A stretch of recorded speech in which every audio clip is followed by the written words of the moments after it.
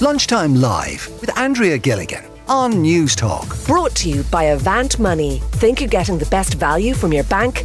Think again. We're going to talk about directly elected mayors for Limerick in particular, because the government is committed to passing legislation to allow for a directly elected mayor in Limerick with an election likely to be held next year. This is according to the local minister, Peter Burke. And I'm joined in studio today by the head of community engagement, associate professor of politics at University of Limerick, Dr. Maura Adshed. Maura, thanks for joining us here in the programme today.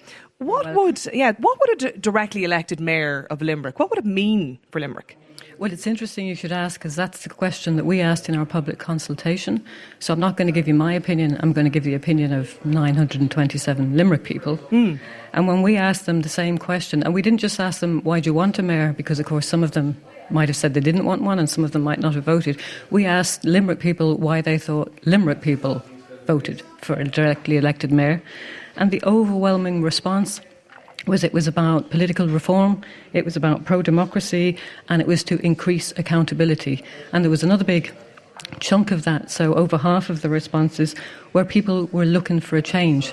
And the people who were looking for a change, we kind of divided them into frustrated pessimists who said, well, I don't know if this will be any good, but, we need to do something. Yeah. And then maybe the optimistic innovators who said, change is good, we should do something new.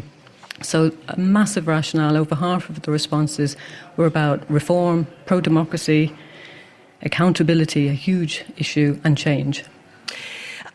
Part of my undergraduate degree is in social and public policy, and I've been looking and reading and researching the pros and cons of the directly elected mayor, and I'm hoping any graduate should. Yeah, excellent. Yeah, but I'll tell you, I'm not convinced. So can you help me understand the benefit of having a directly elected mayor? Well, first of all, you're not the only one who's not convinced, because a good third of the people we spoke to, when we asked them what were the benefits, they said, well, I really don't know anything about this. And that's kind of, it's a little red flag going up, because if over 300 people are willing to come to a consultation, but then they all say, but I don't know anything about it, there's definitely a bit of repair work to do there in terms of what does government do, what might a mayor do. But to be honest, if you look at the original proposals for a directly elected mayor, even the government that proposed them wasn't quite clear what the impact of it might be, what the possible impact of it might be. It's very much an experimental foray into a more direct sort of democracy. And a huge amount is going to depend on the relationship of this new directly elected mayor with the prior administration, because, of course, they're coming in, they're moving people over, they're displacing some of the responsibilities. So they're going to have to get on well with the existing administration. They're also going to have to get on well with the councillors, because even though they're directly elected, they still have to be approved, their policies, by the councillors. And they're going to have to get on with the public. So, if nobody's interested or if nobody shows any enthusiasm, they'll be a bit like a dead man, a woman walking. But just by way of context, would this mean, if this comes to pass and the legislation is enacted for this early next year, could I run for it? Yes. So somebody from outside the county who's never spent more than 24 hours in Limerick can decide, do you know what? I thought you said you came last night. I came, say 36 hours then, last night, that I can decide, you know what, at a junior minister salary, this is a grand job, I'll head down to Limerick, I'll run for the position, and I'll have loads of responsibility, can make loads of change around Limerick and run for this gig. Well, before I encourage you, the legislation hasn't been passed yet, so they might come up with a special veto for that kind of thing. But really, yes, the idea is that anyone can run, but the practicalities of running are going to exclude a lot of people, and also this is going to be quite a challenging job, because although the directly elected mayor has the responsibility of a programme for local government, it's a bit like the relationship between government and the Dáil. So they have the responsibility for a programme for government, but it has to be passed by the council.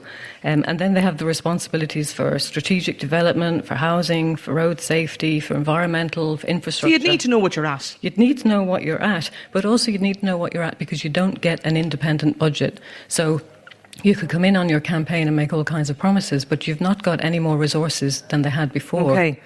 Stay with us, Maura, because I want to bring in the Lord Mayor, the current Lord Mayor of Cork City Council. Deirdre Ford is with us on the programme today. Now, Deirdre, this proposal was previously rejected in Cork.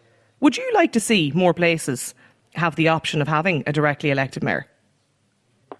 Well, the first thing I'd say is I wouldn't second guess the people of Cork. They made their decision, and our focus in Cork now is responding to that decision and to, utilise the resources we have as best we can, and to spend the money that's promised by the government according to what the councillors lay out and what the government lay out. So I welcome the fact that Limerick City are, going to go ahead with this. I wish them all the luck in the world. I think we're all waiting to see the finer details. But in Cork, we have a special status for the Lord Mayor. And people really love the Lord Mayor. I mean, the office of the Lord Mayor is distinct from the incumbent that's there. And there's a special affection for it. So we have a status in Cork, existing status for the leader and the Lord Mayor. There's a very good relationship between the executive, the Lord Mayor and the councillors. I think where matters could be improved is that we could have more autonomy. For instance, we have a 600 million Bus Connect programme for Cork, and we have a 3.5 billion Cork CMATs, and that's a huge money that's coming. We have a Docklands delivery of 405 million. Now, this is as under the existing system that we have in Cork, and we manage very well. But what people say to me is we need more autonomy because the decisions are made in Dublin, and we would prefer to be able to make the decisions ourselves. You want more powers for the Lord Mayor, effectively, and that's essentially, isn't it, more of what the directly elected Mayor of Limerick would potentially have? Well, rather than more powers, I think they're going to have more responsibility and more accountability for what happens. So whether that, a lot of people equate more power with more money. That's not going to be the case, but certainly more accountability.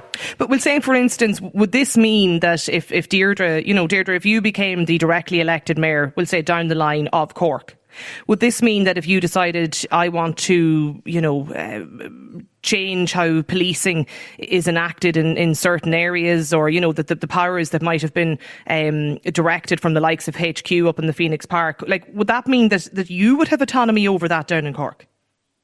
Well, I think that, the message that I'm getting is that we would prefer more autonomy, particularly in the areas you mentioned, and make our own decisions. But, the people of Cork made their decision about a directly elected mayor. In the future, there may be other decisions taken, but the system we have at the moment works very well because there's only so much of the cake. And that cake now, which we'll say was operated or eaten by the councillors, the Lord Mayor, and the Chief Executive on behalf of the people. I think that's the wrong analogy to use, actually. But that cake now will be further divided, with a directly elected mayor. And that mayor will have, more autonomy over the councillors. And how's that going to work? So what I'm basically saying, Andrea, is our system in Cork works very well.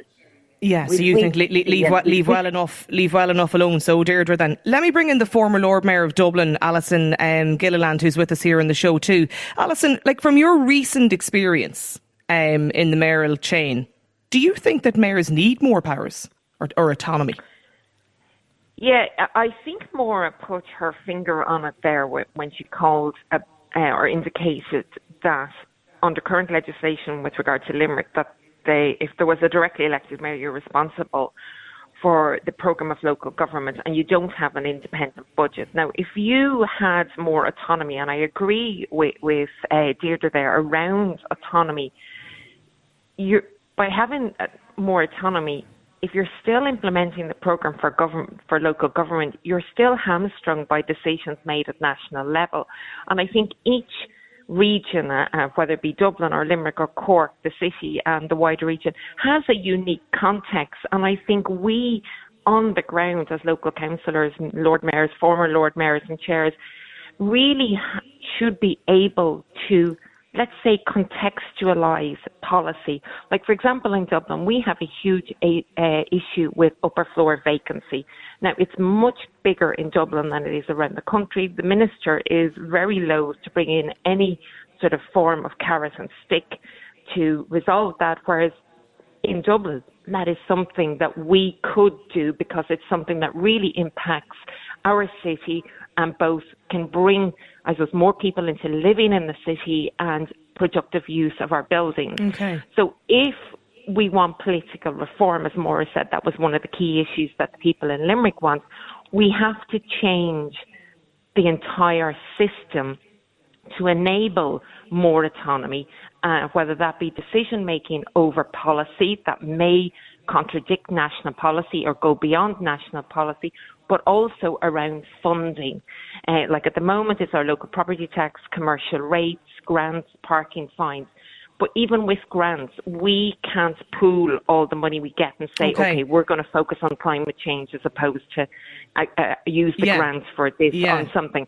So I think the entire structure has to change and to strengthen local government.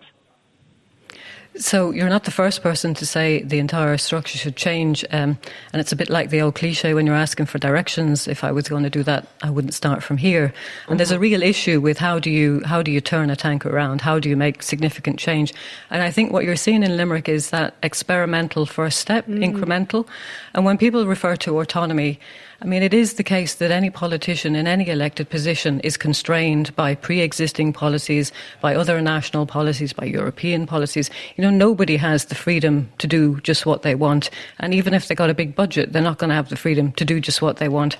But what you do see here, and what the people of Limerick were really asking for, is more accountability. So what you do have is the flexibility maybe to decide where you put your priorities, where you put more of your investment. So within the constraints that you have, you can shift, if you like, the priorities and move at the margins. Okay. And also you can explain why you did that. And that was a thing that people in Limerick were really concerned about. What's going on and how is it affecting them? Some of the text reaction to this from listeners tuned into us here today. Seamus has got in touch. He says, if every county had a directly elected mayor, more would be done for each of the areas. Somebody would actually be looking out for every county. Another listener, pointless position if they can't make a difference to decisions. This listener says, is there not enough people in power in this country already? We already have far too many top-heavy, too many chiefs. Says this texter, keep them coming into us, 53106. Do you have any concern, though, Maura, about a celebrity-style candidate?